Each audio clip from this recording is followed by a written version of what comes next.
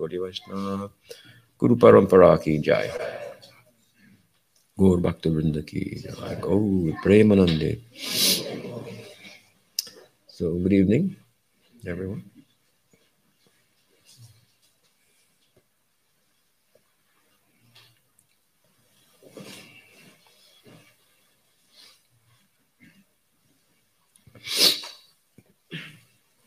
Excuse me. So we're going to continue discussion of the 18th chapter of the 10th canto, which is about the slaying of Pralambasur, which would be next class if we have one, or if we proceed that far, we may. We'll see. We do that, or questions and answers. I'm not sure, but it would be nice. Anyway, we're in the middle of the chapter. And this is at the end of the chapter, and it's describing the environment of Krishna's adolescent Sakya-rasa Leelas, as we know. Now, what I'm going to do tonight is what I have been doing, but it's worth explaining. Which I haven't yet. And that is what I'm reading from are some renderings of some verses of the Bhagavatam, as we've heard. I think we did 3 of them today. And prior to that, in the first day, we went over 1, I think, 1 or 2, I forget. 3, I think. No, I can't remember. 1. We did 1, right, from the 15th chapter. And so this is from a book that I'm writing, which is based on a book that I wrote, that is based on a book that was written a long time ago called the Srimad Bhagavatam. So what I mean by that is there's a section of a book that I wrote called Sakya, that's a Circle of Friends, right? That's in the process of being published. And part of it deals with the Kishora-Lila. Book's divided into 4 sections, actually. The 2 upper halves of the circumference of a circle. First being the beginning, which deals with the tattva, philosophical and theological underpinnings of the feelings of Sakya-rasa. What is Sakya-rasa, for example? A little bit of what its history has been in Gaudiya Sampradaya, and so on and so forth. Its nature. So, and the idea here is, of course, that the tattva being compared to the circumference means that which is outside of the tattva, it may be friendly, it may be whatever, thought of in one way or another, but it's not the fraternal love that we're talking about that falls within the parameters, understand, of the circle. So the circumference divides any other kind of idea of friendly love from that which is the circle is centered on and consists of, right? And there are different types of fraternal love in India. I go through that a little bit in the text, in the circumference, the upper part. But I mentioned the upper part because there's a lower half too, and that comes at the end of the book, which is some tattva that reflects back on some of the things that have been said, or elaborates on some of the things that have been said earlier. In a modern book, it would be called an appendix. Several chapters there. I'm just giving you an overview. It's interesting. And so using the same metaphor, if you will, of a circle, given the book's title, Circle of Friends, we move from a radius from a circumference into the radius. The radius is that space that lies between the center and the circumference. And in that section of the book, we enter into the Kishora-Lila, as it's described in the Bhagavatam, right? In terms of the Sakura Center, as I refer to it, of the Bhagavatam. It's a retelling of that material with some originality, which we would hope we'd find there as well. And from there, we enter into the center, which is the apricot Lila. And we've been reading about that in the morning, right? So that's the book I wrote. Now, this is the book I'm writing that I have been reading from. And that is, I'm retelling the apricot Lila section in a very short kind of and poetic way, without going into a lot of prose and explanation and elaborating and so forth, in a little more cryptic. So I have my own renderings of certain verses in the Bhagavatam, which will be in the book, and then I have my own verses as well. They're the original verses that bring it all together. Anyway, it's a work in progress.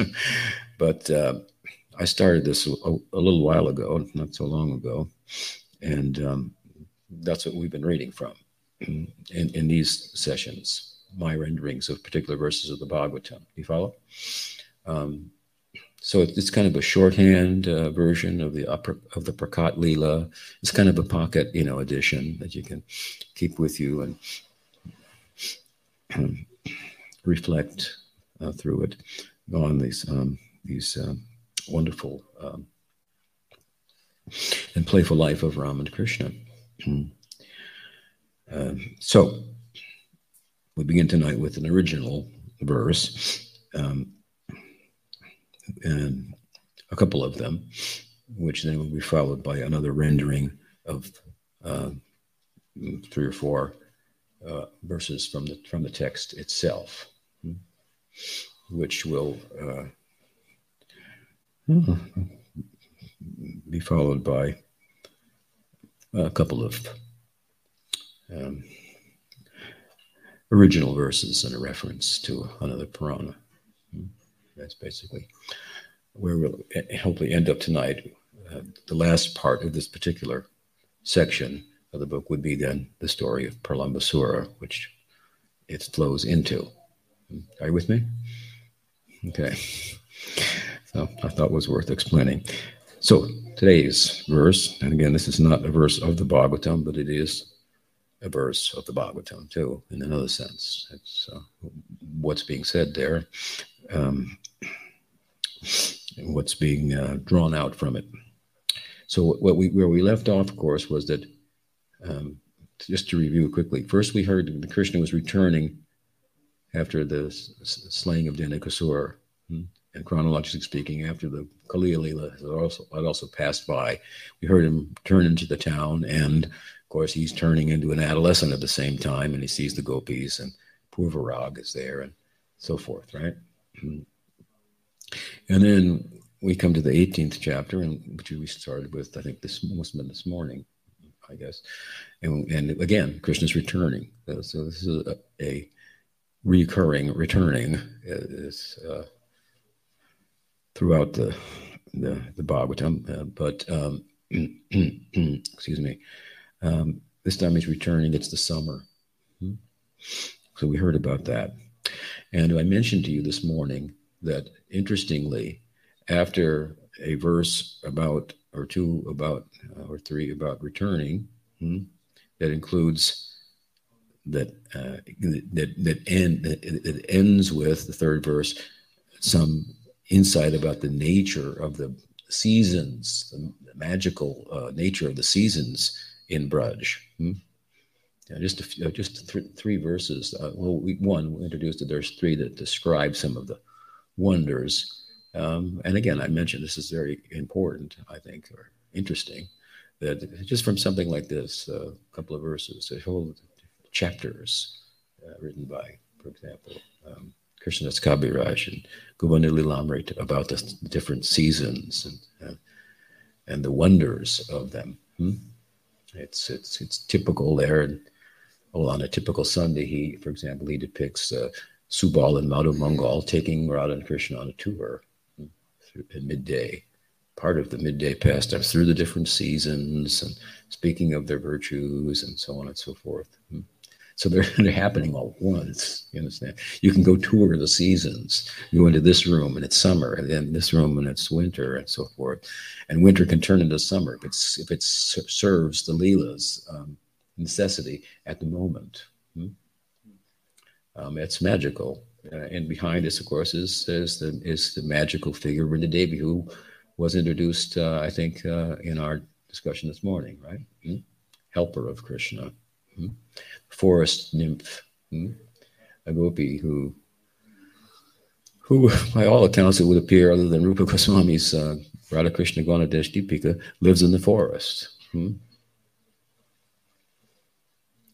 He says a little something else about her, but it's never played out anywhere in any Leela that she has a parent somewhere, and other than just being a magical nymph of the forest who appears from time to time as is required for the Leela, and behind all the workings of all the animals, the flora and the fauna, of all the different forests, all the seasons, and so on and so forth. An example is there in such a forest, you will find a tree, let's say a mango tree. And on the one branch of the tree, you'll find leaves. You'll find, let's say, a branch coming out like this. So one branch will come with leaves, one will come with blossoms, flowers. One will come with unripened fruit, and one will come with ripe fruit, all on the same branch, in the same tree, all at the same time. As soon as the grass is eaten by the cows, it grows again. So this is a very magical place. And really, to be honest with you, the world is a magical place that we live in, but we don't know it. We were talking earlier, Yamanuja and I, about poetry. And how poetry, I often say that poetry is the best language to discuss these things, because in poetry, I often say, well, for example, the moon can have wings and fly across the sky. It can, in poetry, you can, through poetry, we expand the natural world so that it's a better fit for us who are not natural. We're supernatural. People ask, have you ever, they don't believe in God, well, that's okay, but do they believe in consciousness? Well, that's kind of a stupid question. But then the question is, well, how will you define it? So we define it in a particular way that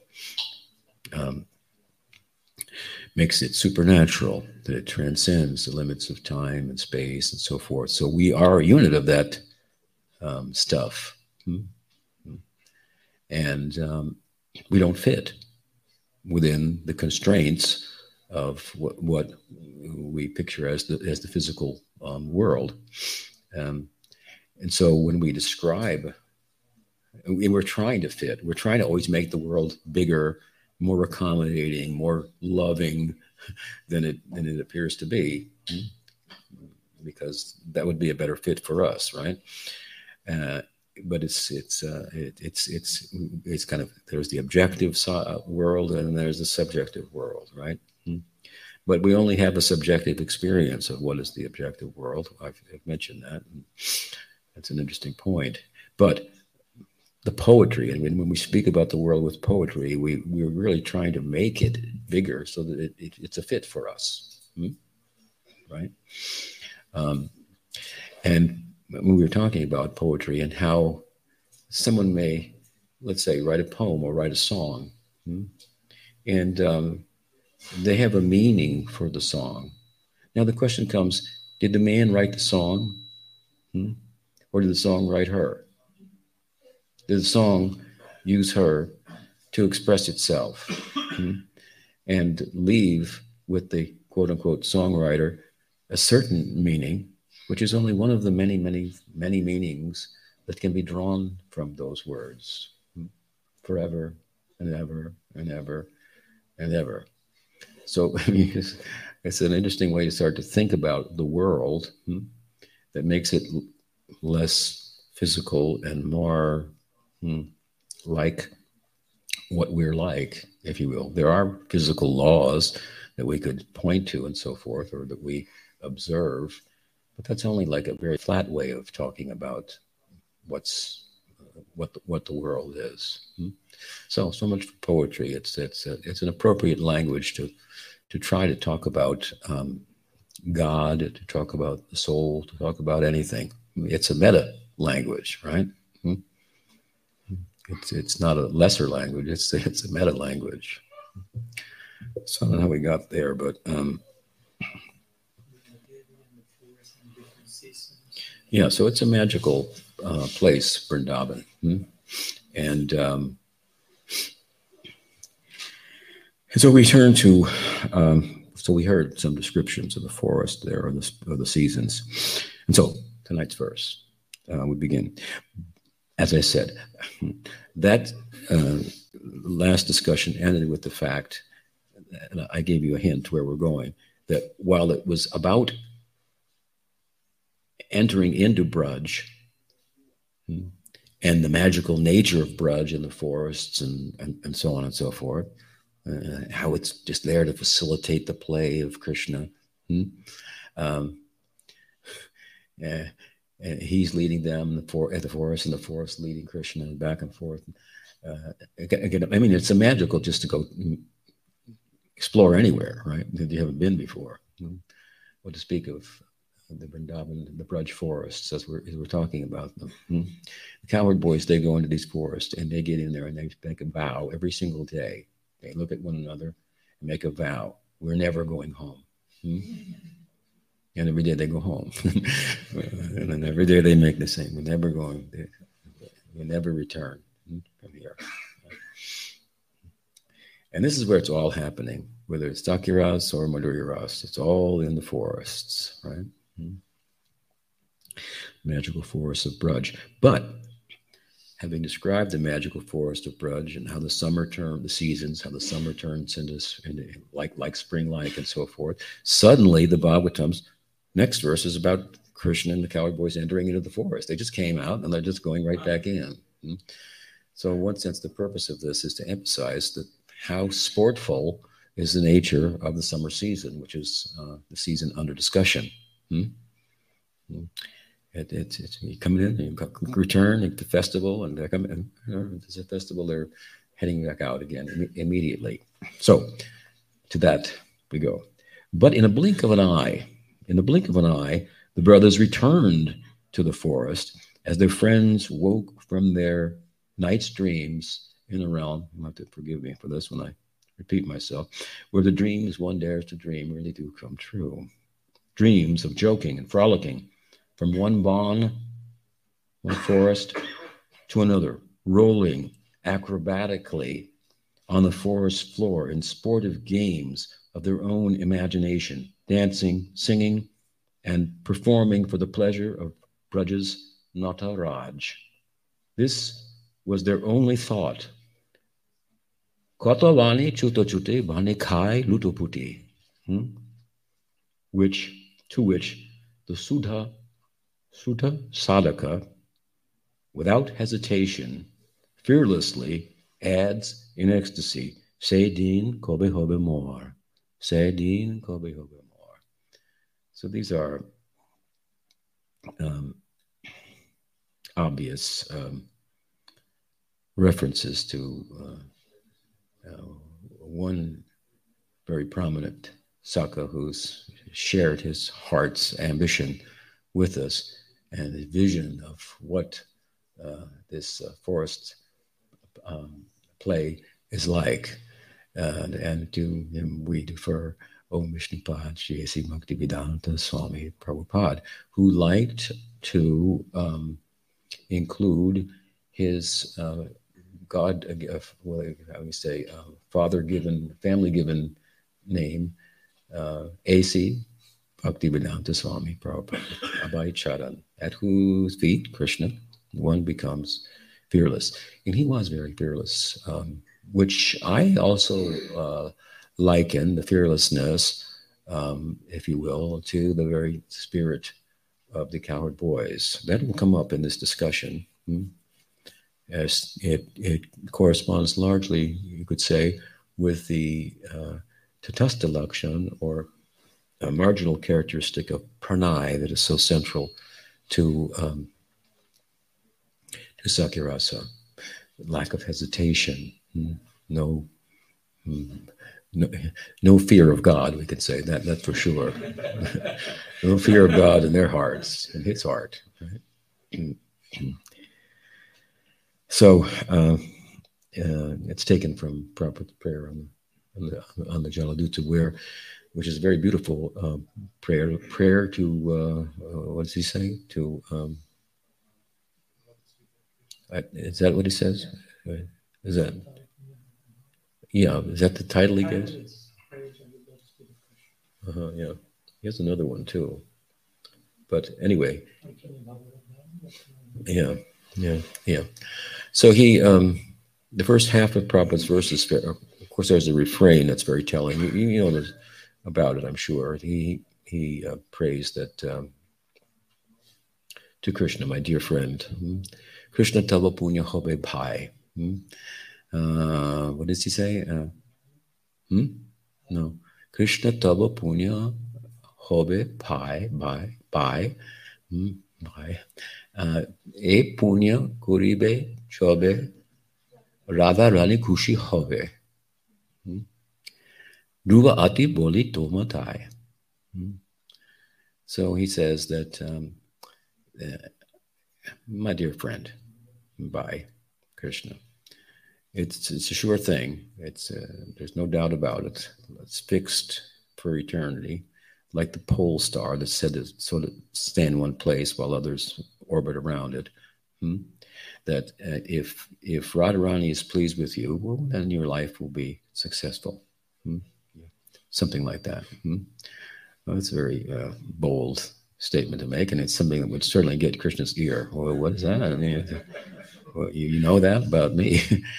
And having gotten Krishna's attention, of course, he says, my guru, who is the Sri Sadanta Saraswati, Priyati, my guru, who is internally, he doesn't say this, but internally the position of Bhaktisiddhanta Saraswati Thakur is, as he himself told, Nayana Mani Manjari. He is a handmaiden of Radha. So because my guru is a handmaiden of Radha, who's one with Radha in desire, therefore she has asked me to do something, and if you please her, that'll be pleasing Radha, and then your life will become successful. So this is a very extraordinary address to his friend, not written to be published for public consumption, but our business is to make it public consumption, to celebrate such an insight that's shared from the depths of the heart of our guru. And of course, he goes on and then explains to Krishna what that request of Bhaktisiddhanta Saraswati Thakur is. And in the context of doing that, he very much expresses the mood of a Sharanagata.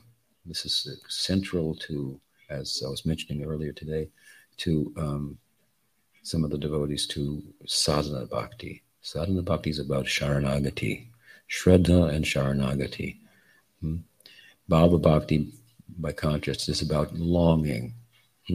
That's why Sadhanta Saraswati Thakur used to say, first deserve, then desire. That was his idea. Now you have to have a little desire in the beginning, and Prabhupada would say the same thing, of course. But it would be unbecoming to long for something by voice without having corresponding action in place. I'll give an example. If you want to go to India and you pester me, and I'm going to say to you, well, have you got a ticket? Do you have any money? Do you have a passport? Oh, I just want to go to India. It's not, let's talk about get a job. No, I want to go to India. I know. Well, get a job, get some money, then you can get a ticket, get a visa, do all these things. Then you can go to India. You can't go to India just thinking about it. You won't get dysentery by that. You have to go there. I guess that was my experience over the years. Haven't gone in a while, but among other things, obviously. Bharat ki jai. Bharat Bhumi. Such a special place.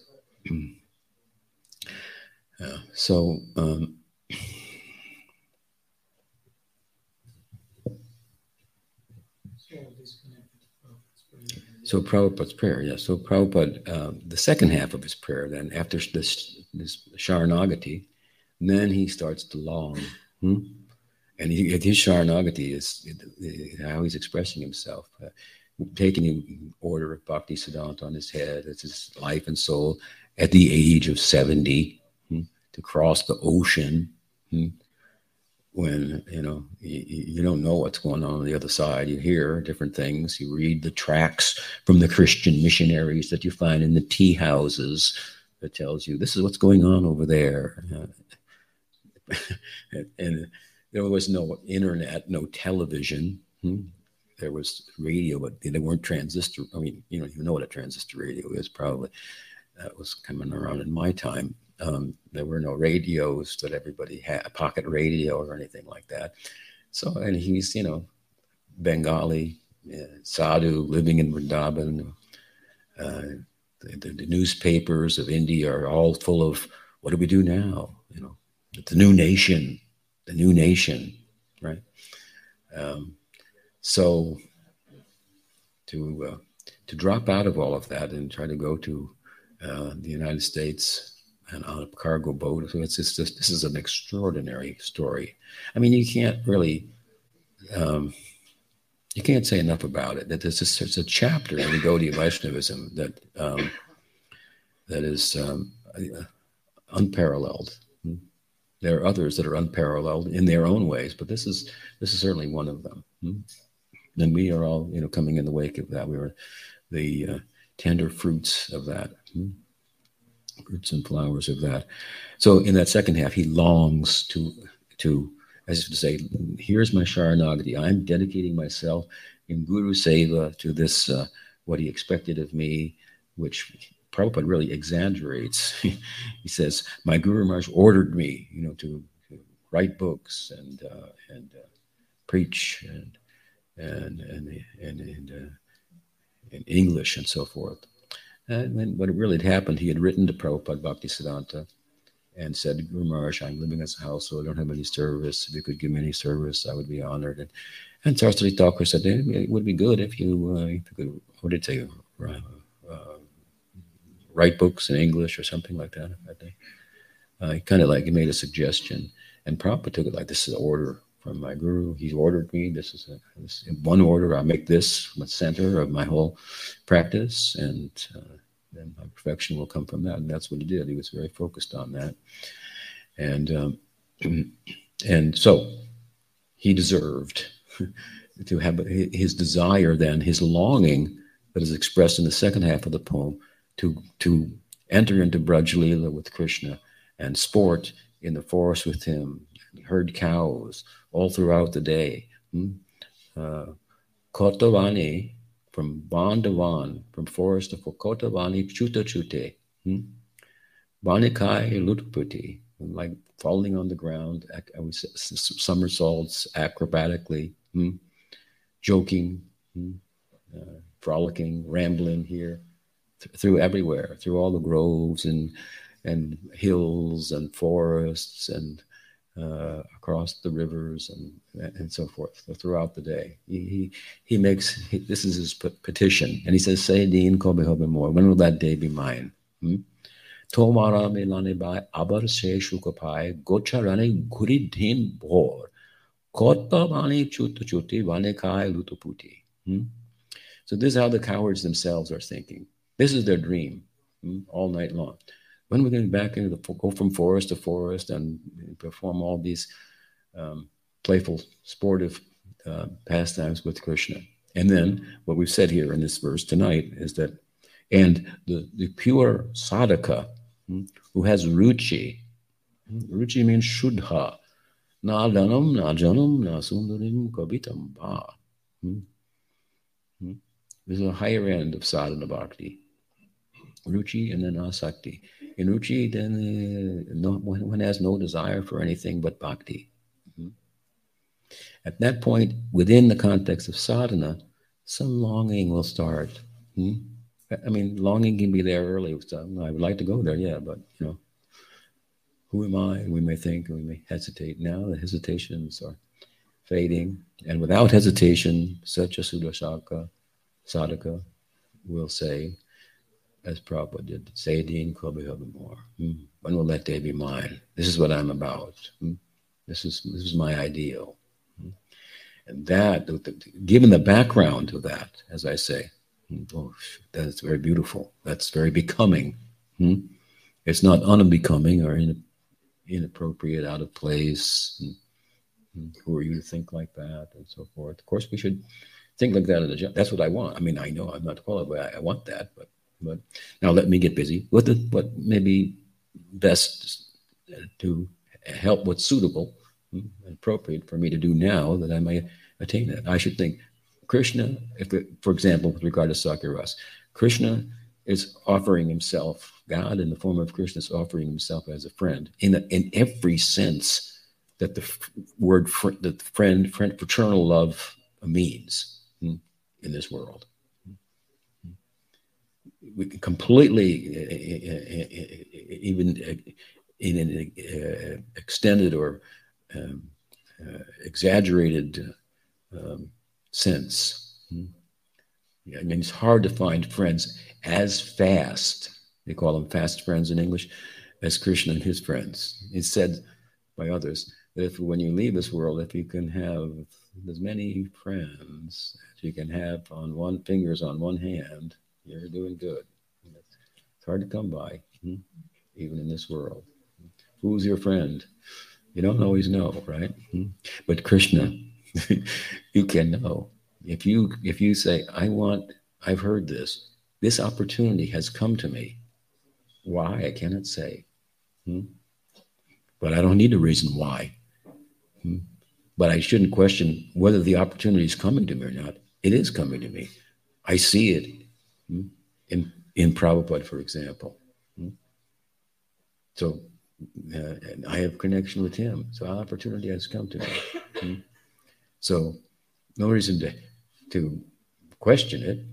So yeah, I will think like this. I will think Krishna is my friend. And then in a simple way, I will proceed in my life like that. And gradually, then all that means I'll learn about, and I'll grow and practice and so forth, and enter into a friendship that's fast and everlasting. So,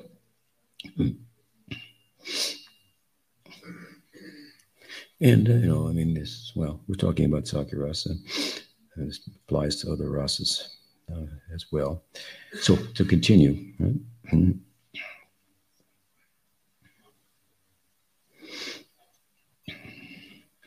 So the siddhas, Krishna's friends, this is how they're thinking. And Prabhupada is expressing the same. But as a sadhaka, now, stepping outside, away from the ragatmikas themselves, when we add, say din kobe more, when can that day be mine? When can I, that day that never ends, right? A life in the day of Krishna, that's the apricot lila. It just goes on and on, day after day after day. It's a law. Yeah. It's 24-hour service. This is the extraordinary feature of Gaudiya Vaishnavism. And, sakas are also involved in that, even by sleeping in their dreams about Krishna. So, to continue, next verse, it's an original also. Friends know no boundaries that separate themselves from one another. Thus, as sakas performed for Ram and Krishna, the two brothers joined in and performed for their friends in the arts of dancing. In the previous verse, Krishna was referred to as Brajas Natavar. So they were rolling acrobatically on the forest floor, performing for the pleasure of Krishna's Nata Bar, best of dancers. Krishna's the best acrobat, the best actor, best dancer, Krishna.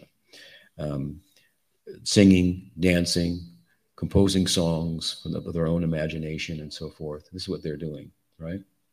Krishna's the Natabar is referred to in this verse. But of course, as we know, that's his friends will pull him aside and say, yeah, well, remember, you're the Natabar, you're the best dancer, but we know that you're the best student in the dancing school of Radha's Prem. And he will like to remember that and stay humble. So their friends, keep you honest and bring you back down to the ground, so to speak. So this is their role. And so for friends, here the point is, friends know no boundaries, right? That separate themselves from one another.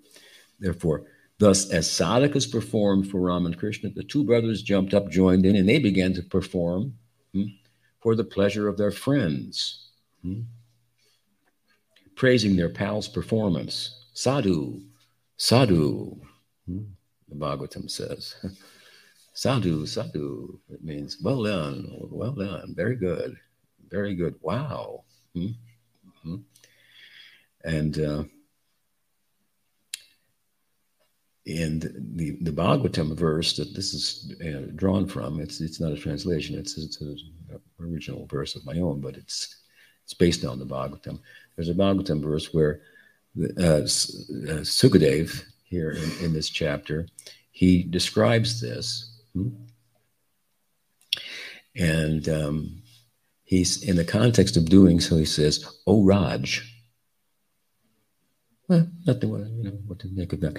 "O Raj," it means I'm telling you something that's happening with these coward boys, and I grab out and you say, "Oh, Maharaj,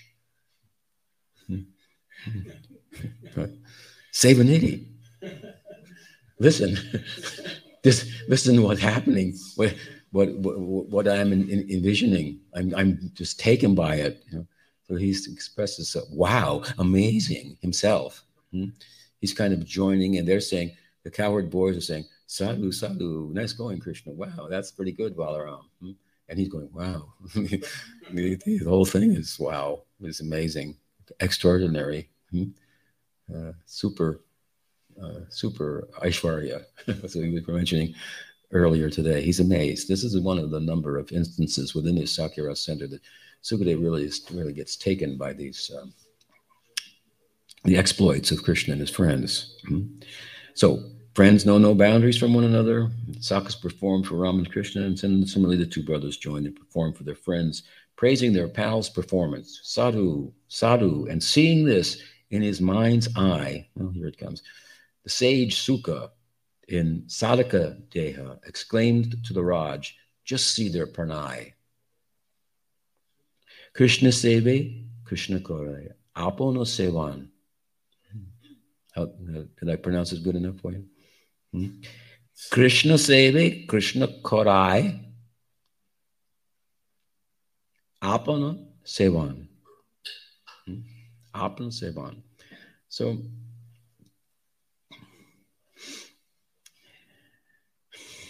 in his mind's eye, we just talked about it, the meditative eyes, Sukadeva is seeing all of this, and he exclaims to the Raj, and I put it in these terms, just see their pranay. Pranay is very central to Sakyaras. We just mentioned it a little bit earlier, right? And it has its marginal characteristics, and it has its principal characteristics, Tatastha Lakshan, Surup Lakshan.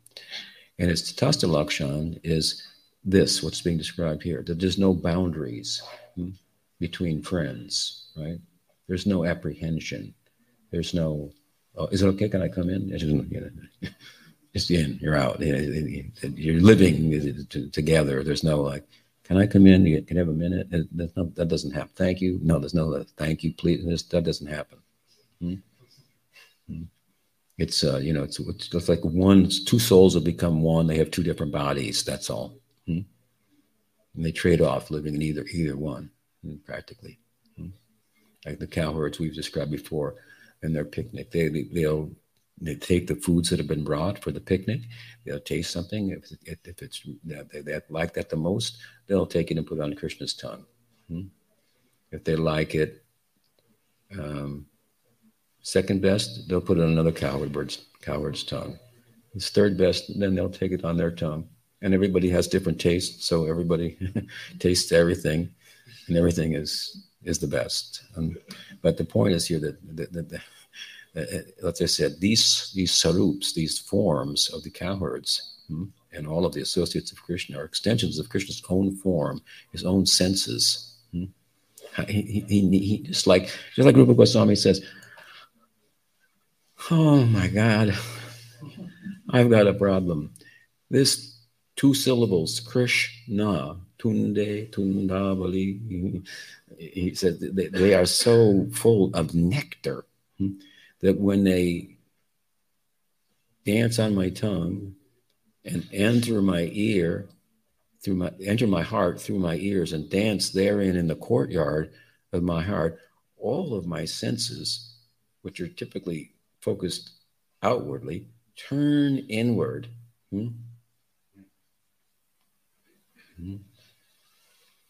And then realizing all the nectar that's in these 2 syllables, I have to pray for more ears, thousands of ears and thousands of tongues to try to be able to take advantage of this. Sometimes I've compared this to the guru's problem.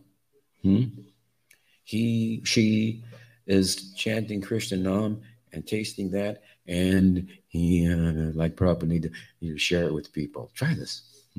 He said he gave out the holy name, and he was like making an experiment, see what would happen.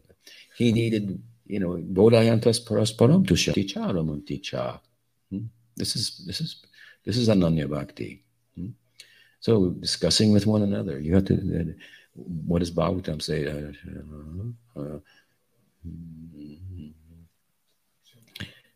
What is that Ayurvedic term?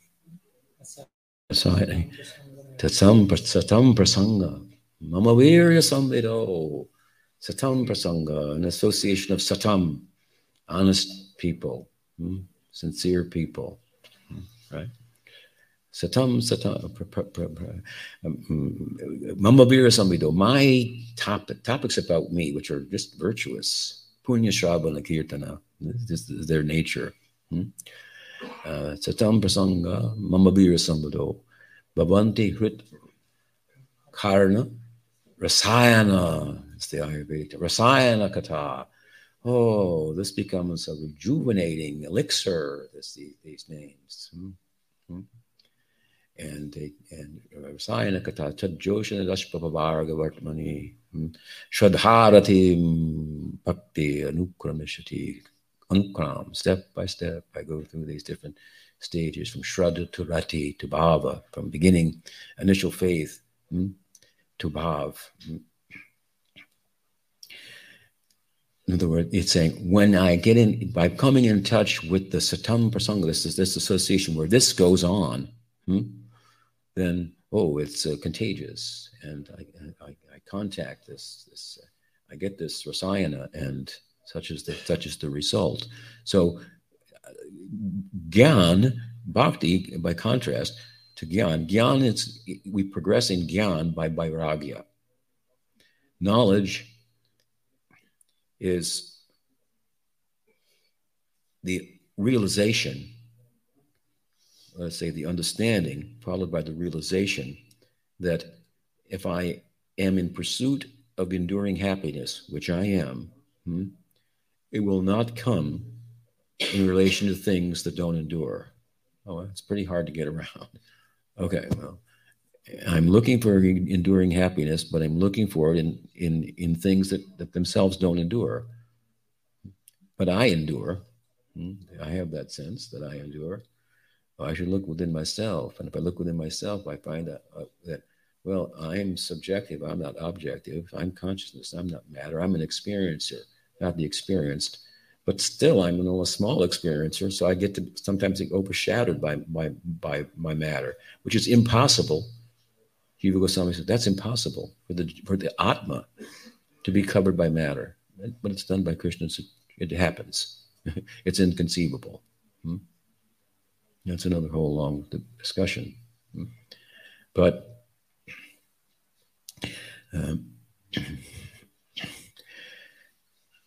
because we are more than matter, we matter. And we make matter matter.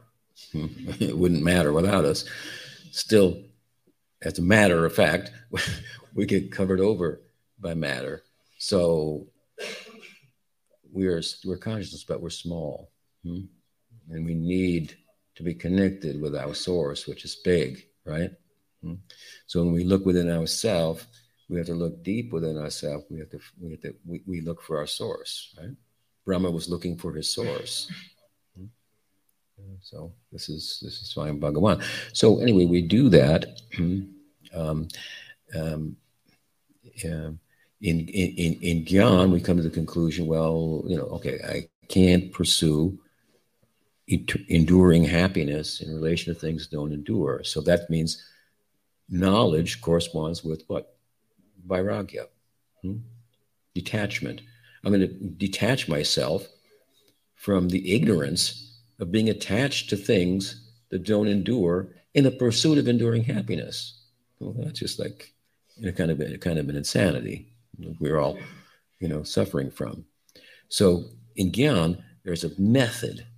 There's an anga of Gyan called Vairagya that is cultivated. It's a means, right, to an ends. You get the theoretical knowledge, and now you got to put it in practice. So go stand in the Jamuna at Jamunotri at midnight in Magh, month of Magh. I'm freezing cold up there, I can tell you. Oh, my God. And because, well, Krishna himself says it in the Gita, right? What does he say? Tam Statikshash Bharata. Agamapainu, just Tam Statikshash Bharata. Sukha Dukkha, happiness, sadness, hot, cold. These are all, this is all going on between your ears. That's where it's happening. It's not happening otherwise. Pain is not in the body. It's all in the mind. That's a fact. You can't get away from that. Experience occurs in the mind. It's occurring in the mind. Of course, the mind, in order to be as wonderful as it is, has to be turned on by consciousness itself. That's why I said the other day, God's already created a material feeling thing. They want to create, through artificial intelligence, a feeling, whatever, being, right? A robot that feels. Right? God's already done it. Our subtle body, that's what it is. Of course, it just like those who try to do that, if they could be successful, which I doubt, in artificial intelligence, they're creating that. So someone's also done that in a bigger way, right? And that's God, right? So anyway, in Gyan, then Vairagya is a practice. It's part of the sadhana, but it's not an anga of bhakti. Extraordinarily, it's just the opposite. In bhakti, we progress by attachment, but attachment to Krishna, right? And to Krishna's devotees, and to gatherings like this where we can come and talk about things that really are important to us. We think it's important to get to work, to pay the bills, and so, and but I'm telling you, you believe me, it's all going to end. The whole thing is going to end. So many things. You're just castles in the sand. It's only castles. Yeah, Neil Young. Castles burning. It's only castles. That's why I always looked at the song. It has many meanings. Pick as you like. But Yeah. So what's really important, right? And then when you come together like this, is what we think about. Because now you think about it from time to time, if not every day, if not, throughout the day, off and on. But then you come here, everybody's thinking about it more than not, because they've taken the time to come here. And they've unplugged from everything that's important and so on and so forth. And they could die here of COVID. Oh my God. That's right. They're ready for it. Let's go together. We go. We're all friends. So in Bhakti, we progress by Sangha. So Satam Prasanga, Mama Vira Samvido. When the devotees, they get together and they're having festivals and talking about Krishna and so forth, this produces like this rejuvenating. It's an elixir of Krishna Katha. And when we come in touch with it, this is what the verse says, and we get touched by it, and it causes faith to awaken, and then that faith grows. Sadhu from Shraddha, Sadhu Sangha, Bhajana Kriya, Anarthana Vritti, Prem, step by step.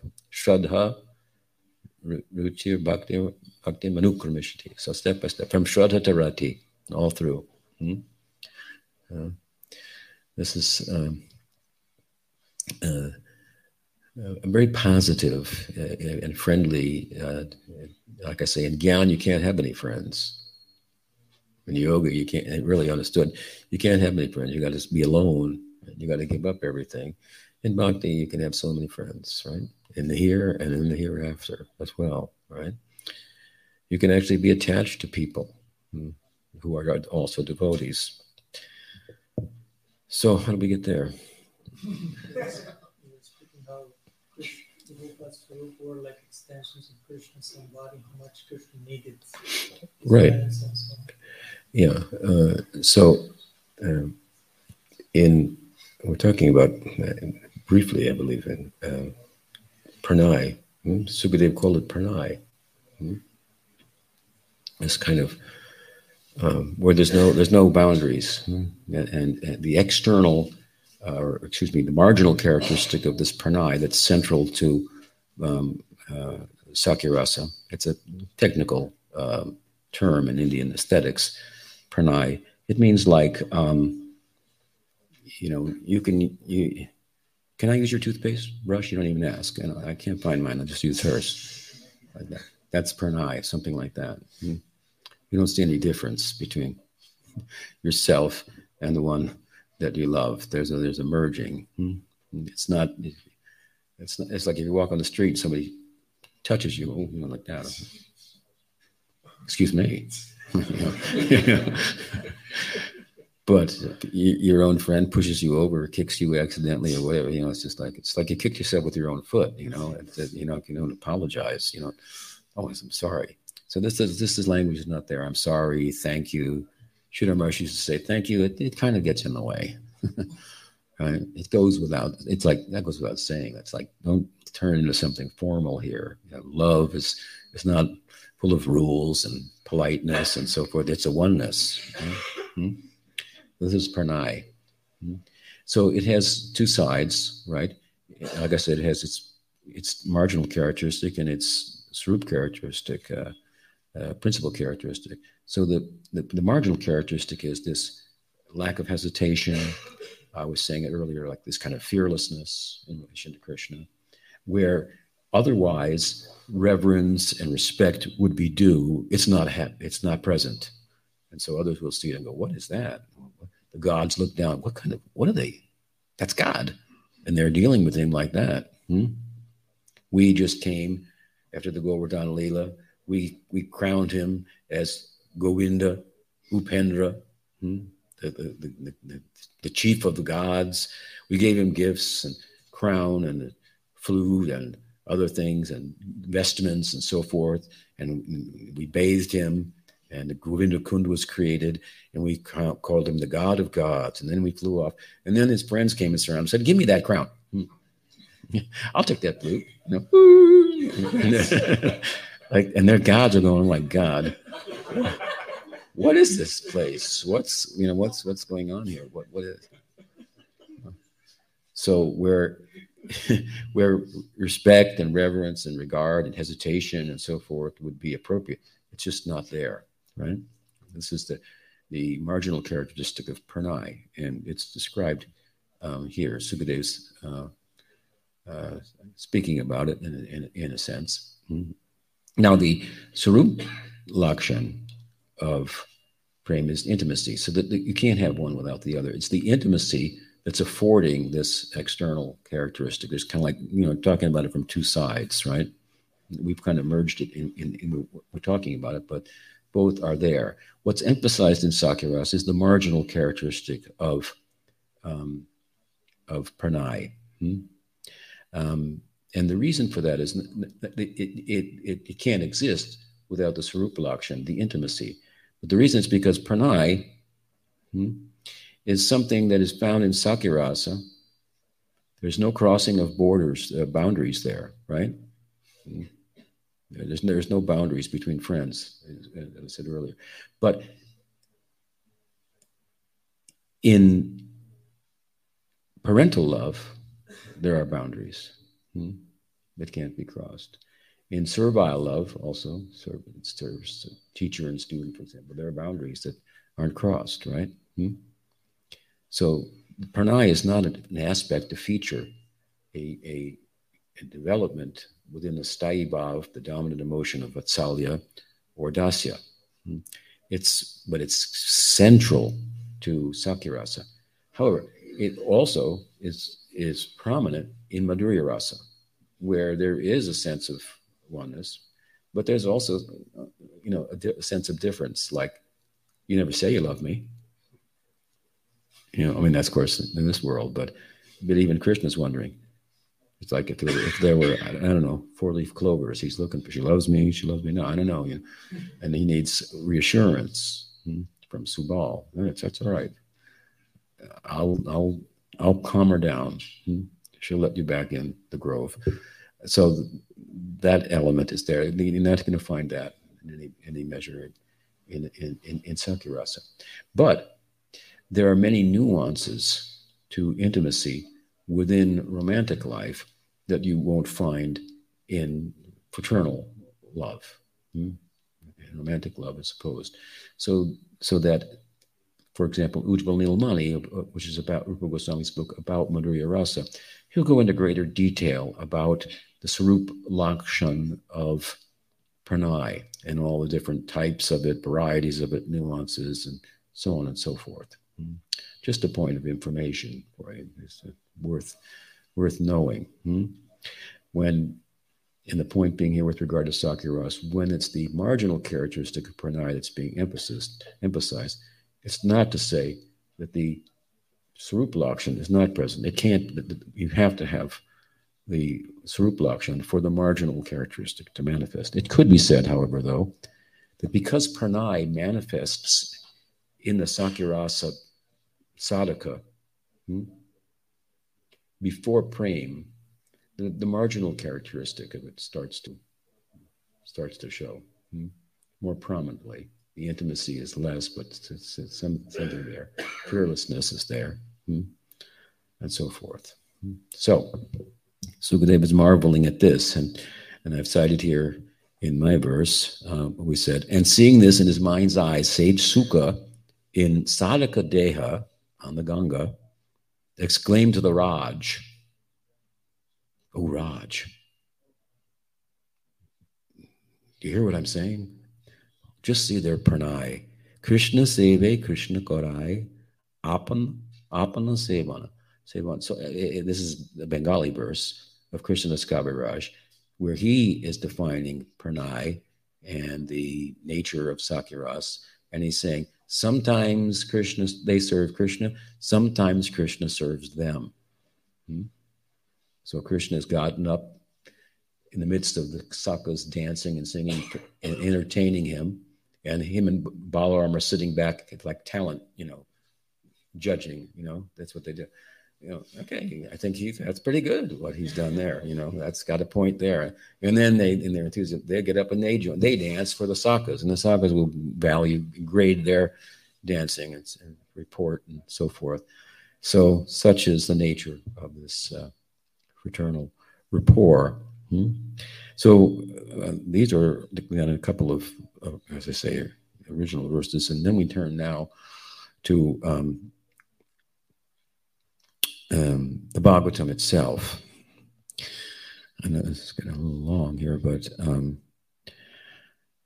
what time is it?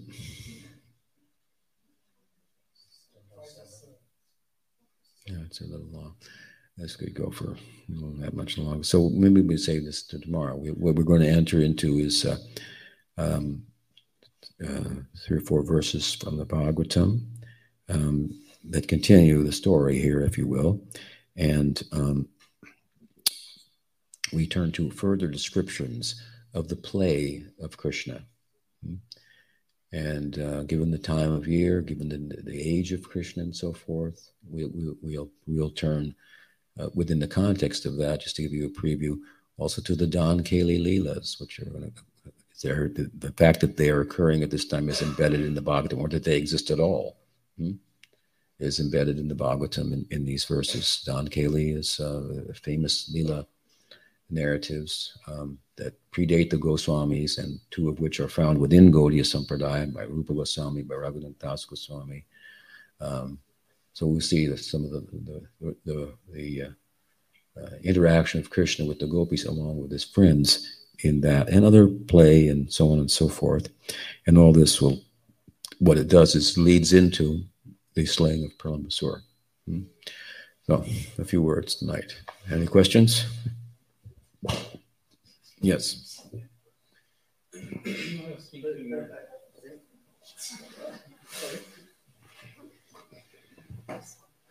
Regarding the bewilderment of Balaram. Regarding what? The bewilderment, the vimohan of Balaram. Yes. So I'm wondering about that. How could it take a year for him to discover that? Like, especially now when we hear like how Krishna Balaram interacted with the cowherd boys. He was like a yuga, like a pair, relating with all the devotees. So how it took such a long time for Balaram to realize? And he's omniscient, right? Yeah. How is it possible?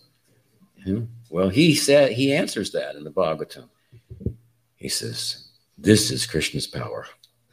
Therefore, the chapters are called Brahma Vimohan, but we could call it the Ram Mohan, Vimohan, Ram Vimohan, Ram Vimohan, because it's magnified by his statement at the end, and the fact that you're speaking about. Well, how didn't he know?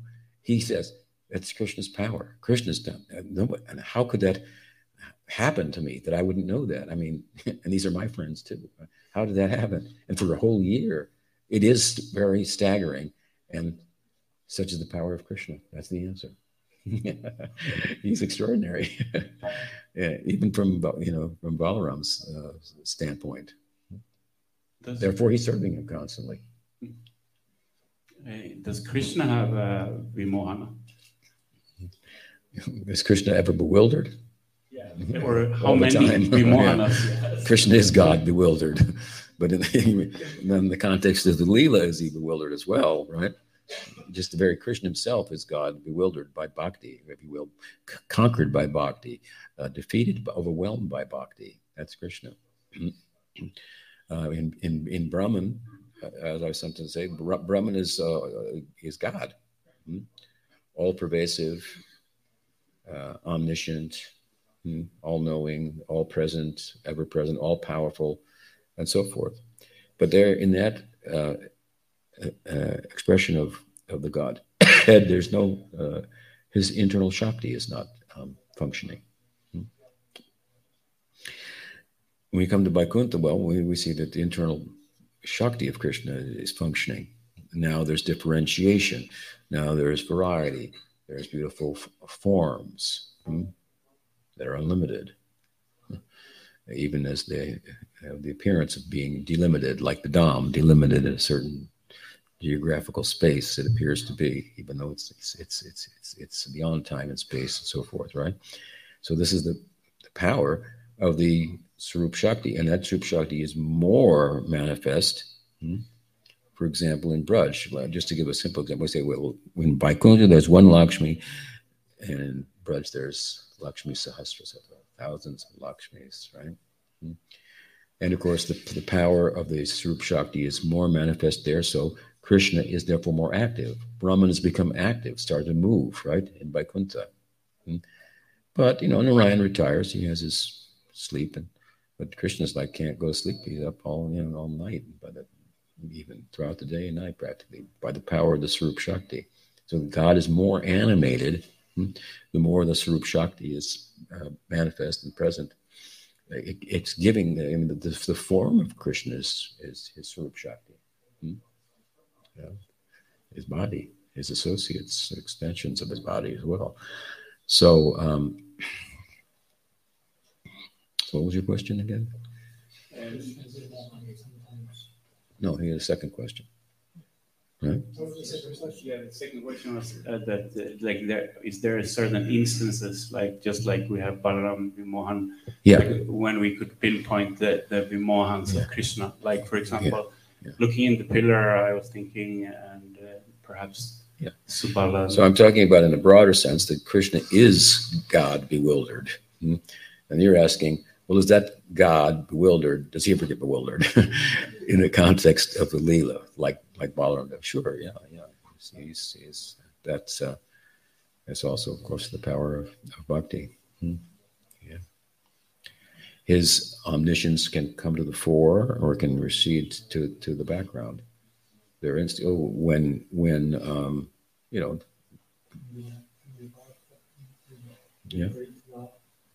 or even when the cowards entered into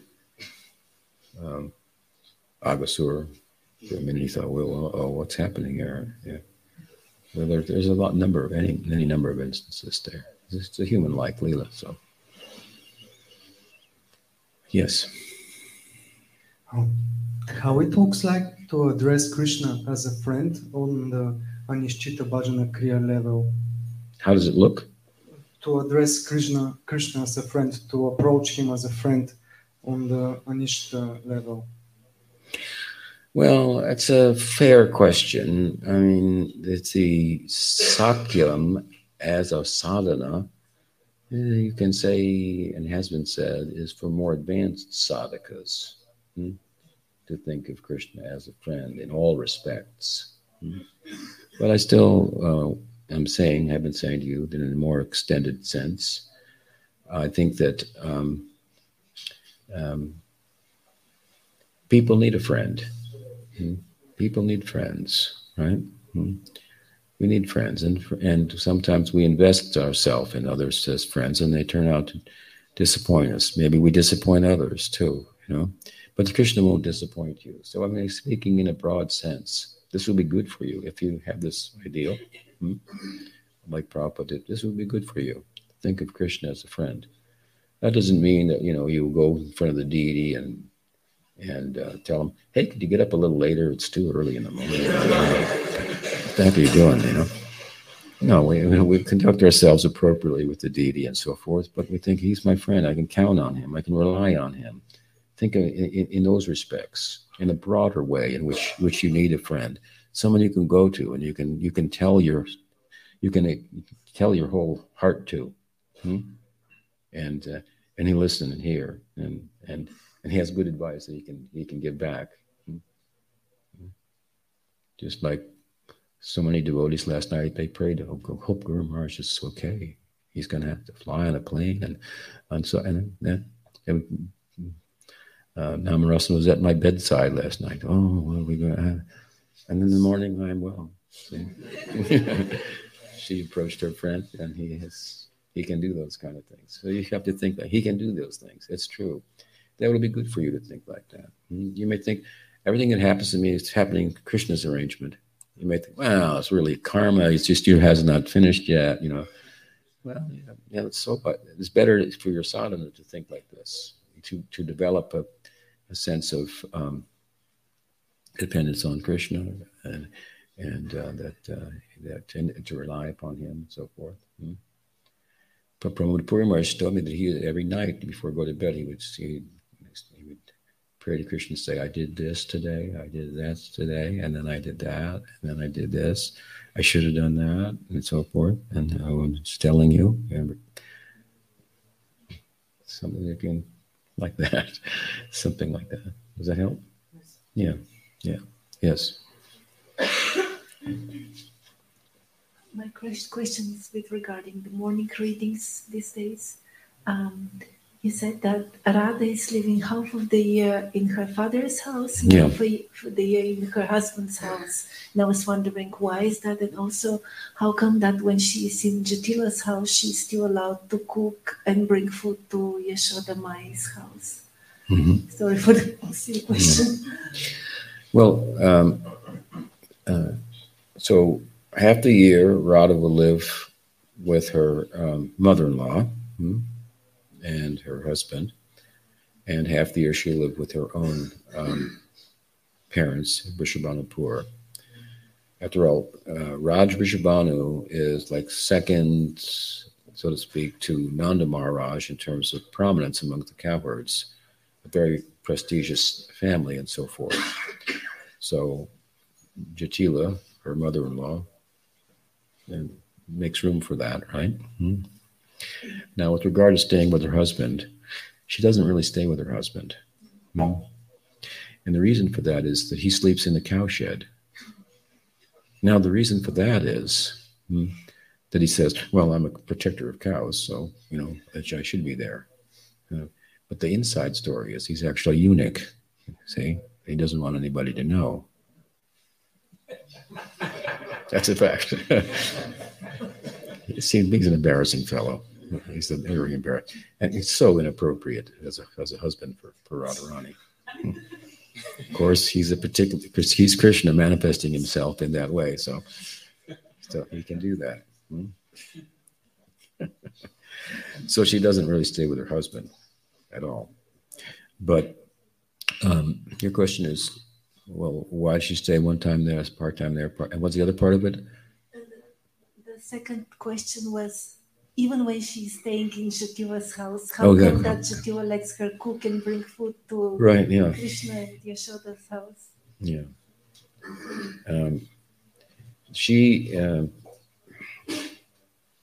She allows, it's rather odd, her daughter-in-law to cook for the son of another mother.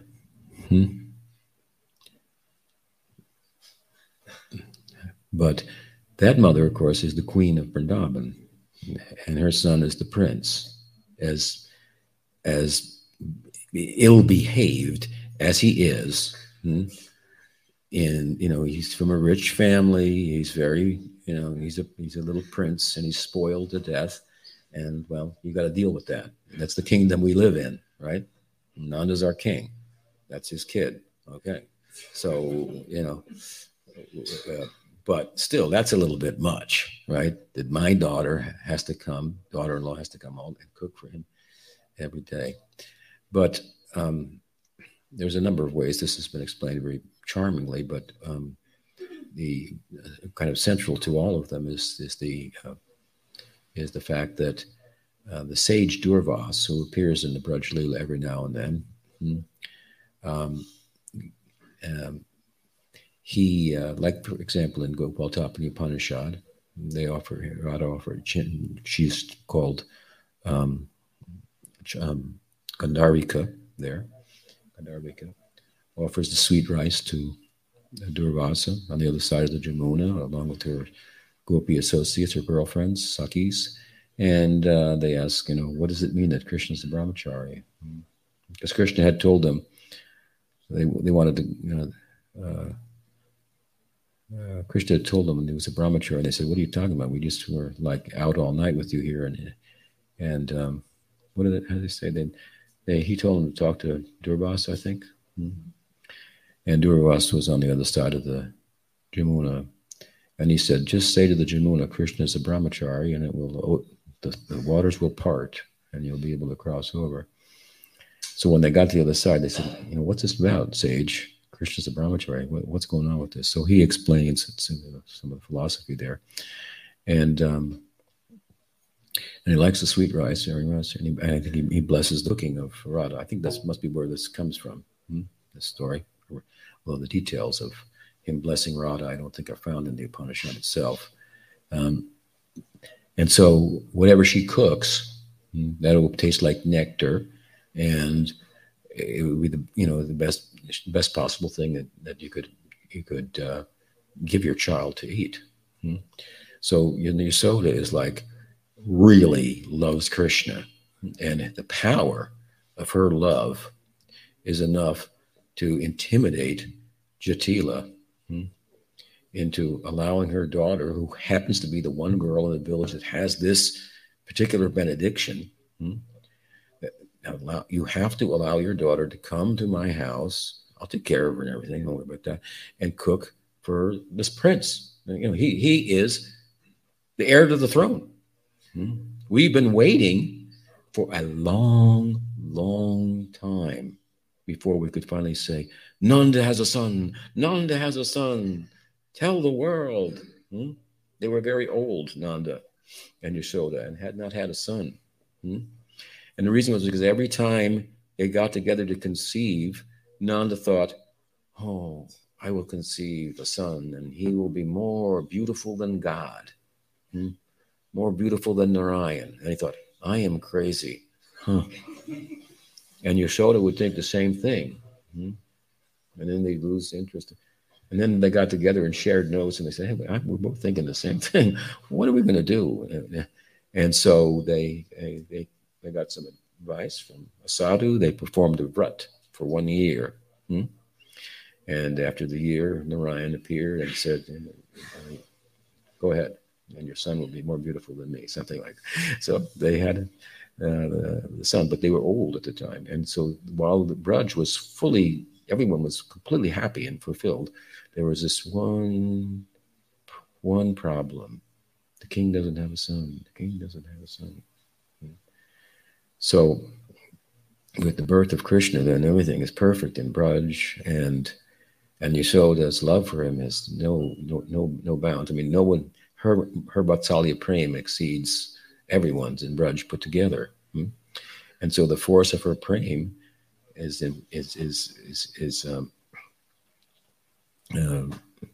fostered onto Jatila, and she said, look, your daughter is special. She got this special benediction, so she should be able to come and cook for my son every day. And have you heard? Have you heard? Have you heard? He has friends, Krishna. She's talking to Jatila. And according to the friends anyway, there are demons out there in the forest. They come from Kamsa. And my son defeats them. Now, I don't really believe that stuff, but I'm using that now to her, right? To she's thinking. And therefore, he needs very special food, right? Blessed food. And now your daughter has the power to cook that. What did Mangal say? We need a third birth, and that comes from tasting Radha's cooking. And anybody who says, no, thank you, I don't want any more, is a big offender. So something like that, right? There's some other stories, but that's the central point. Okay, so I think we stop there. Gaur Premanande, Gaur Bhakta Vrinda Ki Jai, Vanchakalpa Turubhyascha Kripasindubhe Pacha, Patitanam Pavanebhyo Vaishnavibhyo, Nantakopi Vaishnavibhyo Ki Jai.